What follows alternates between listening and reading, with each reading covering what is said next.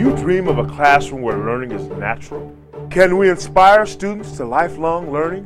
What exactly is the purpose of an education? Inspiring students to be curious, independent, creative, innovative, deep thinking, confident, proactive, collaborative, determined, educated. Rise to the challenge of changing the world. This is teaching. This is learning. This is who we are. Welcome to the Tabletop Inventing Podcast. Does your child want to become a doctor but doesn't have the grades? Have you ever wondered what happens when you get put to sleep by an anesthesiologist? And what is the purpose of licenses and credentials? Join us as we strap on our boots for a trek along alternate paths into healthcare. Today's podcast breaks a streak I've had for quite some time on our podcast. For various reasons, I've not had the opportunity to interview a medical doctor for the Tabletop Inventing Podcast. However, healthcare is one of the fastest growing fields in our country today. In fact, engineering and science to address healthcare challenges is also a quickly growing field. So I'm glad I found a unique and interesting anesthesiologist to speak to us about his journey to becoming a doctor and what a young person entering the field might want to consider. Dr. Wayne Smith is a very curious individual with an unusual story to tell about starting with a 2.6 GPA out of high school and eventually exiting his residency in anesthesiology with excellence. This is not your typical 4 years of pre-med followed by 4 years of med school followed by residency. Hold on to your seats as we take off for an aerial view of a curious path into healthcare. So my guest today is Wayne Smith. Wayne is an anesthesiologist, so maybe we should call him Dr. Smith. But that's not the only thing that he does. He has actually been flying planes for quite some time. And he describes himself as enjoying the process of understanding systems and then identifying where a system might be broken and then finding a way to fix it or get it running again, or maybe find ways to make it run even smoother once he understands the system. He's also a musician. He plays bass. And I think this is our first podcast recording from the cockpit of a plane. So, Wayne, what are you flying today? Well, today I'm flying a Mooney. It's a 1968 M20G, which is a low-wing, four-place single-engine aircraft. Nice way to get around. I can't help asking, what kinds of certifications or licenses do you have for flying?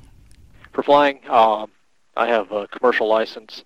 The way aviation licenses work, a license can be either private, commercial, airline transport pilot.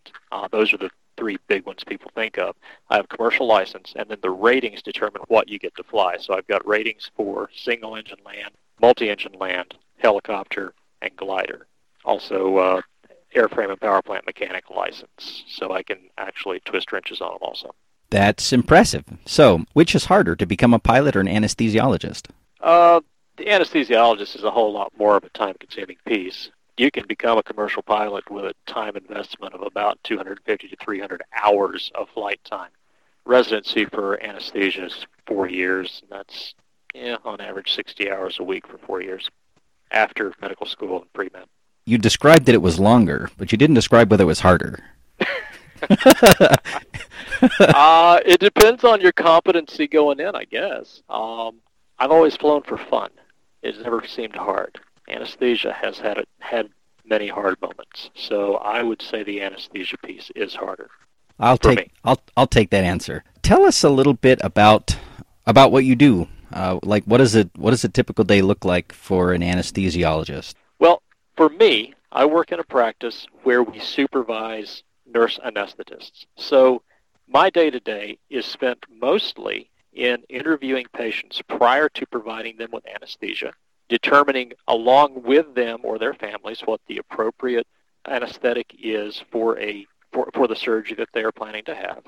And then I supervise the delivery of that anesthesia throughout their case. I'm not in the room the whole time, the operating room the whole time. I am present in the room during the time that they're going to sleep if they're getting general anesthesia, and then I'm available just at the end of a call. It's just a short walk into whatever room I might be needed in. Most of the time I'm not needed, which is good for the patients. That means that nothing's gone wrong. My days start about 6:30 in the morning at work.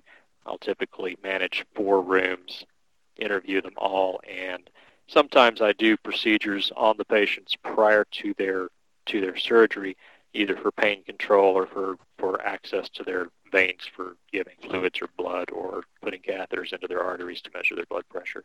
Other than that, it's mostly, believe it or not, most of what I do is talking. So I can't help but ask this question because I once asked a dental anesthesiologist about anesthesiology, and I think I've been freaked out about anesthesiology ever since then. But he said that the process of bringing a patient down into an artificial sleep like that is essentially like bringing them close to death so that you can do some things and then bring them back. There is some accuracy in that. I don't like to use those terms mostly because it freaks people out. We give a medicine. It depends on the patient as to what medicine that we provide that induces sleep, induces unconsciousness.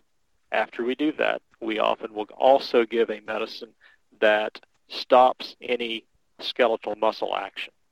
That allows us to put a breathing tube in through the mouth into the throat without their vocal cords closing up and denying us access, or without them literally fighting us. If we did not do that, then the surgeon would have to deal with a patient fighting them off. Really, when somebody comes at you with a knife, whether they're doing you good or not, you're not likely to allow them to do that. We allow a surgery to happen by stopping the natural responses to a trauma. I like to think of it more in those terms than in the "we are bringing you close to death."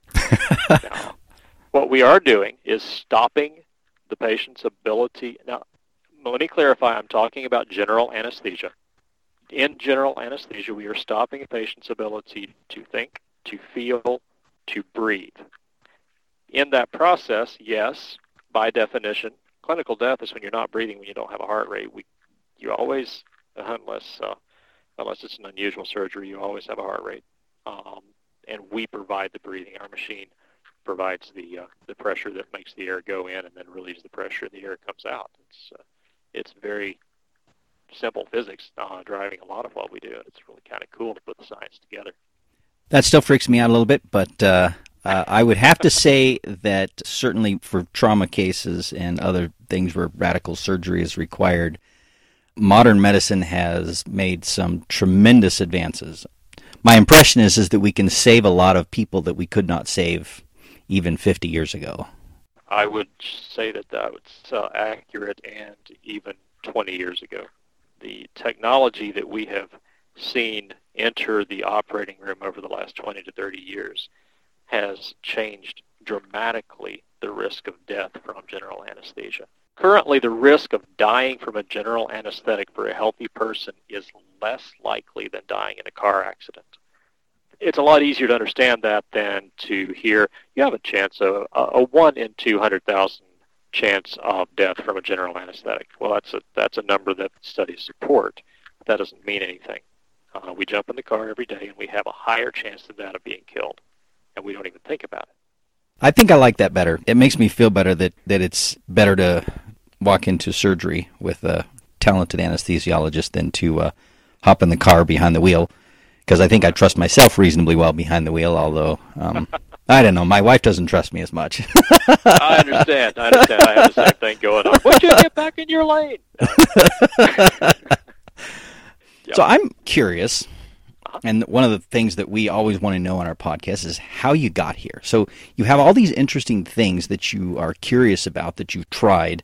I'm always interested in how'd that happen. So Sure. Is it okay if we rewind the clock a ways and ask some questions about how you got here? Absolutely. It's kind of fun to talk about. All right. Well, let's go really far back. Let's go back to grade school. And what do you remember, maybe in 3rd, 4th grade, about learning? And you can separate the classroom learning from informal learning. That's those two things don't have to be related. Sure. What I remember about 3rd and 4th grade was model rockets. I was into model rockets as much as my parents' small budget would allow. I never got above a skill level. What was it, 3 or 4? I never did a skill level 5, but I wanted to. That was simply a matter of budget that kept me out of that. But remember, in my first grade year, STS-1 launched. It was the first shuttle flight, and that was the most amazing thing. Now, yeah, like I'd go to school and we'd talk about numbers and letters. That was all in the periphery in my head. What I was doing was reading everything I could get my hands on about rockets and about airplanes and electronics and radios. And around school, nobody cared. That didn't get me grades, and my grades were according. I didn't care about social studies. I didn't care about English. I was into science. And in a school where we had 20 students, and I was the only science nerd. So that was learning to me. It was what I did. It was just, yeah, it was satisfying curiosity. Nobody was telling me to do those things. Those were the things that I enjoyed doing. Out of curiosity, what do you remember about the classroom experience? You kind of marginalized that a little bit. I mean, do you remember your teachers, peers? I mean, what does stick out from your sort of formal education there in the... Well, I remember hating most of it.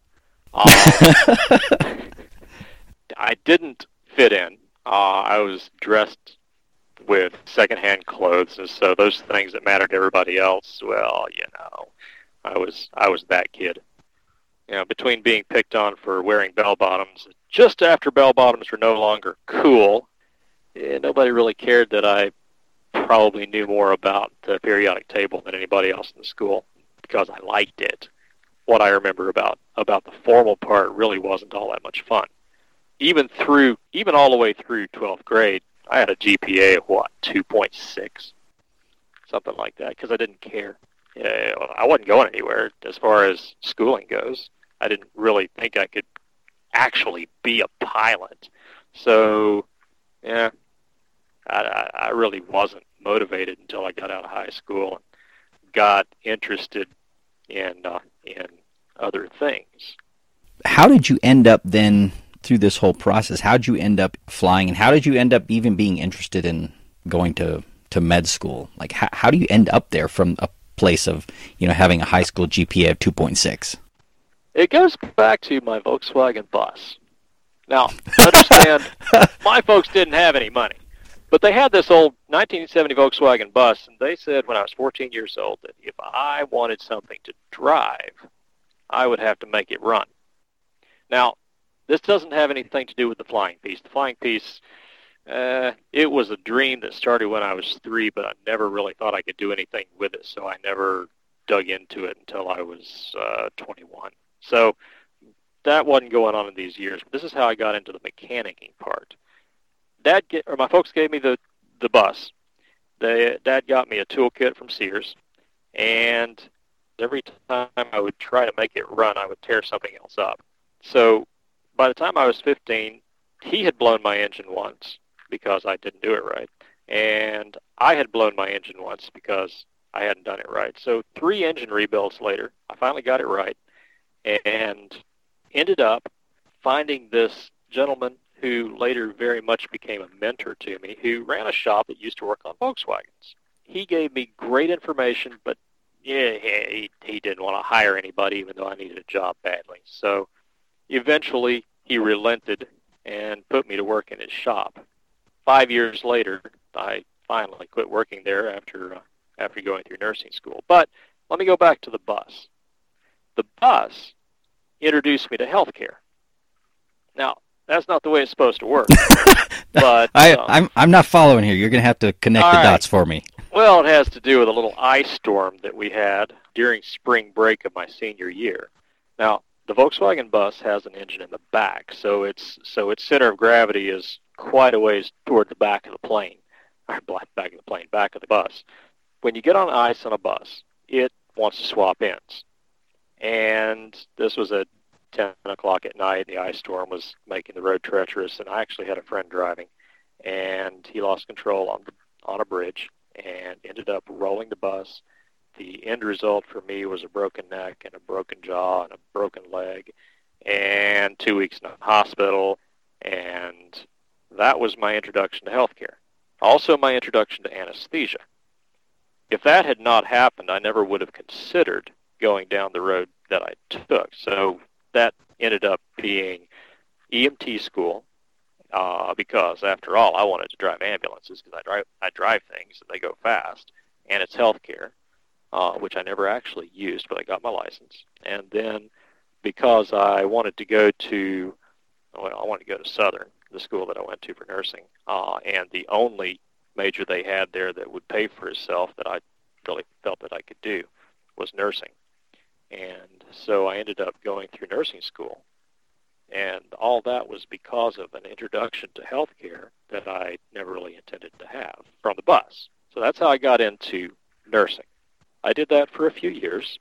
During my senior year in nursing school, I also realized that I could actually take the money from the shop over to the airport and buy one lesson at a time. The cost of a license was very daunting. It's just, at that point it was about $2,500 to $3,000. So being able to do one lesson at a time made it possible for me to go through and get my private license. It was fantastic. Right after I graduated from nursing school, I took my check ride, got my first license, started flying them there. So now I had the medical piece, the nursing piece, and the flying piece, and got interested in being a mission pilot and heard about an opportunity to do that in South America. And I ended up, because of hearing about that opportunity, going to a school that taught A&P school, which is airframe and power plant school, and also got my commercial and multi-engine ratings there and instrument rating there. When I got finished, one thing led to another, and I realized that mission aviation probably was not the direction for me, for a long list of reasons. And so I found myself kind of at a loss as to what to do with myself. I was teaching nursing at the time and flying every chance that came along, occasionally working on airplanes and using what I had. But one day I was texting with a friend of mine who is a nurse and was managing nursing at, I thought was a hospital in Vermont. She said, I'm having a really hard time finding good nursing help. And it was mid-November of that year, so I was winding down the school year and said, well, I could probably help you out. She said, well, great. And then proceeds to describe what I needed to do when I arrived in Kathmandu. I'm sitting here going, what did I just sign up for? But it turned out to be an amazing experience. I spent 2 months working at a hospital in Nepal. It was in Banipa, which is 45 minutes or an hour outside of Kathmandu. And while I was there, I worked with some really cool docs who convinced me more through demonstration than through words that I could, if I set my mind to it, become a physician. I came home after that, signed up for my pre-med classes from the local university.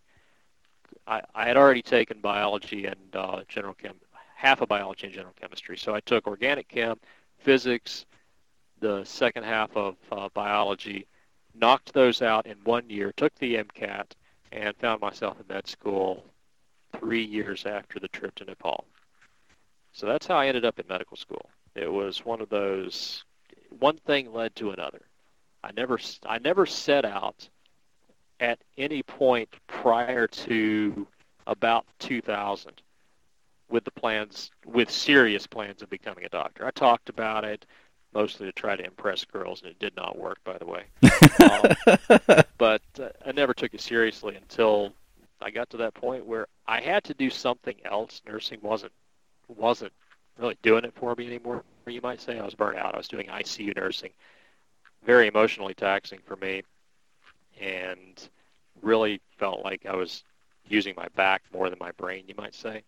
So I had to do something. It was either going to be medical school or nurse practitioner school or something completely different. And medicine kind of made sense because it was just the next step up the ladder, you might say, up the food chain in healthcare. And healthcare was something that I already understood quite well. And so I did. I did not plan to do anesthesia, I might add. Anesthesia I saw as something that people did to get rich. And, well, I wasn't about to do something that people do to get rich. So there it was until I got into 2005, and Katrina hit, and I found myself running teams of doctors and nurses in southern Louisiana, helping clean up there. Volunteers I met was a gentleman named Dr. Bagley, who was an anesthesiologist, and I had no idea what I was going to do with an anesthesiologist here in a disaster area. We weren't doing surgeries. I said, what am I going to do with you? He said, just put me out there. And he was sitting beside the road. I remember this very clearly. He was sitting beside the road at an impromptu clinic that he set up with a couple of nurses with his 38 Special on his hip, because it was kind of a lawless time there right after this gigantic storm came through. That was not what I was expecting you to say.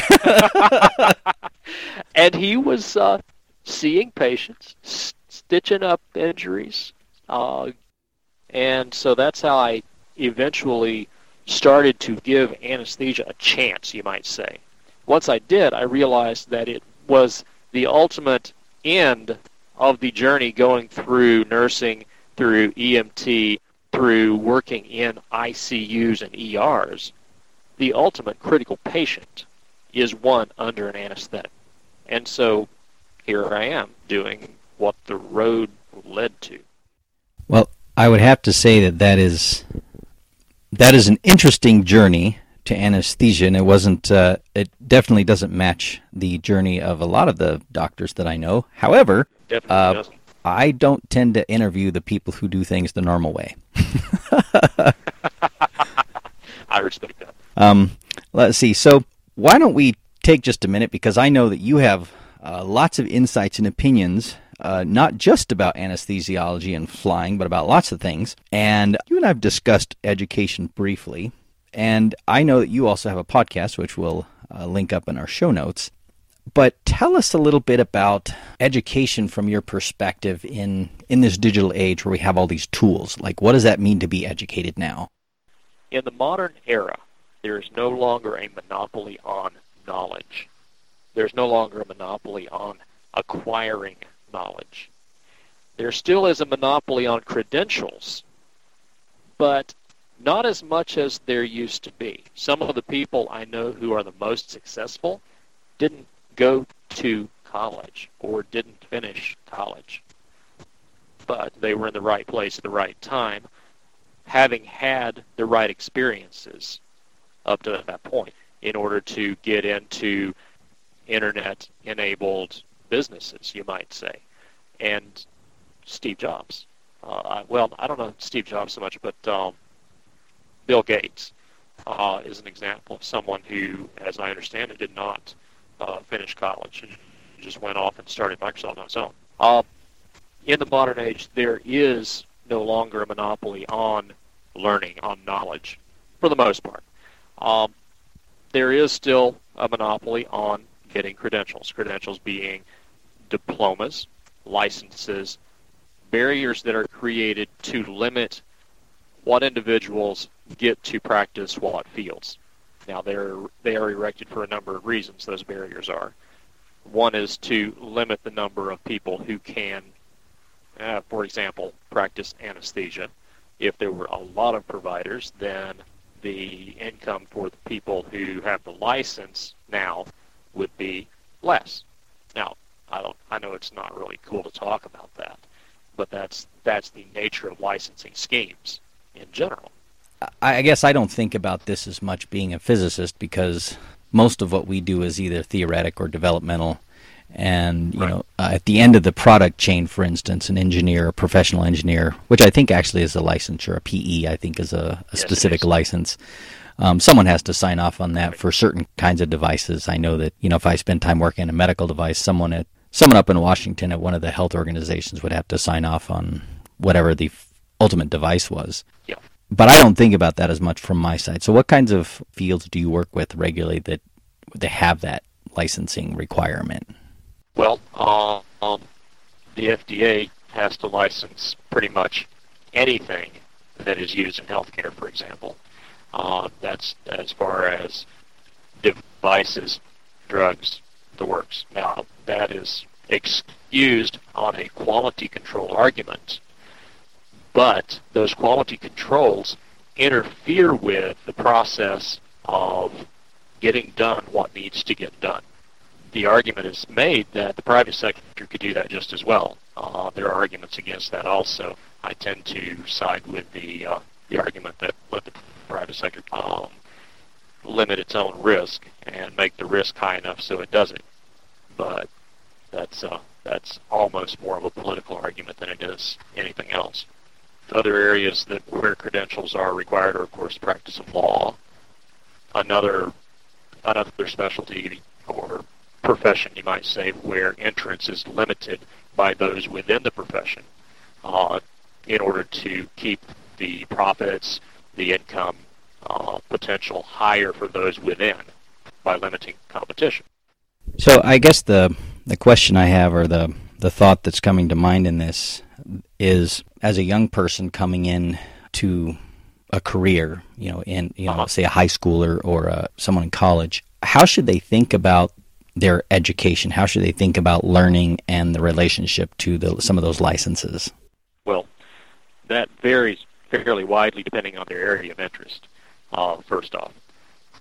For example, internet stuff, really, if you're going to work with stuff that is internet-based, you may not require any license at all. Therefore, if you want to be in those fields, you just need to figure out what it is you need to know and combine that with a certain amount of business learning, whether that be a degree or whether that be just taking classes to understand the business world and the regulatory world, because no matter what field you're in, there will be regulation, whether it's in the form of licensure or something, some other mechanism. So it is good to understand, like I was talking about earlier, systems around you.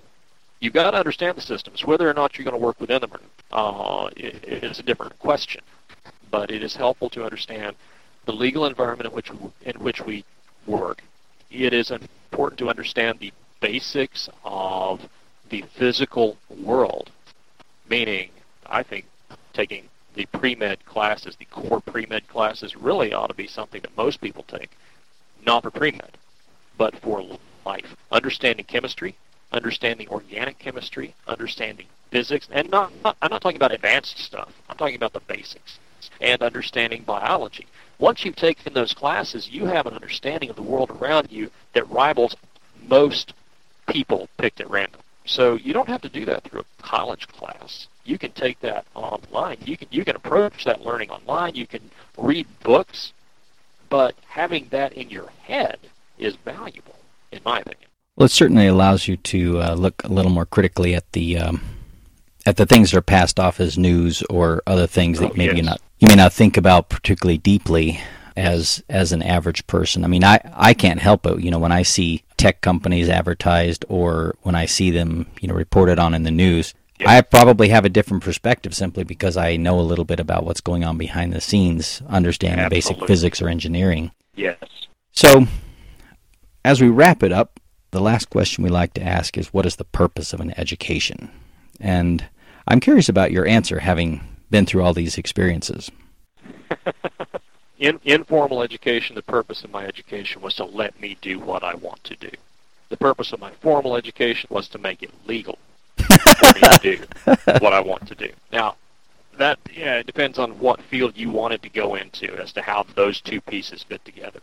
I chose healthcare, and since healthcare is a very tightly controlled entry, no matter what part of healthcare you want to get into, you got to play by the rules in order to enter the game. You cannot hang a shingle out and say, I will heal you without credentials in this country. So for me, education has always been a means to an end. I don't think of it as education. I think of it as learning. And for me, learning is secondary only to things like sleeping and breathing and eating. It's not something I so much think about. It is something that I do as a habit. As this, I don't know how better to describe it. It's just, I don't think of it as education. I think of it as how can I learn about whatever it is that I'm interested in. Well, I think we're going to wrap it right there. I like that. That was a nice, neat bow to tie on that. And if our listeners are interested in learning more about you or listening to your podcast, how would they get in touch with you? Well, I've got a URL for the podcast. It's renaissanceonlineradio.com. It was a kind of a joke. People have always liked to call me Renaissance Man, which is not even something I understood for a long time. And then it was like, I don't want to be called that, but I've given up. Decided to take it on. So called the podcast Renaissance Online Radio. Just running with that. From that website, you can find links to email for contacting me. Excellent. Well, thank you for taking some time to talk to us today about your experience becoming a pilot and an anesthesiologist. Well, it was my pleasure, Steve. Thank you for your interest, and I appreciate what you're doing. Dr. Smith certainly doesn't pull any punches. He worked hard and found a way where most others would have quit. And along the way, he discovered the valuable lessons of learning how to learn and seeking excellence for its own sake. If your student needs a little spark or a push into a life of curiosity, head over to our website, ttinvent.com, and find our Inventor Camp. Just like Dr. Smith, Inventor Camp helps students become curious about life and seek out answers for their own sake. Don't put it off. Go point your web browser to ttinvent.com, that's ttinvent.com, and sign up for Inventor Camp today. Dr. Smith said, learning is secondary only to things like sleeping and breathing and eating. Let us inspire your teenager to find that same excitement for learning.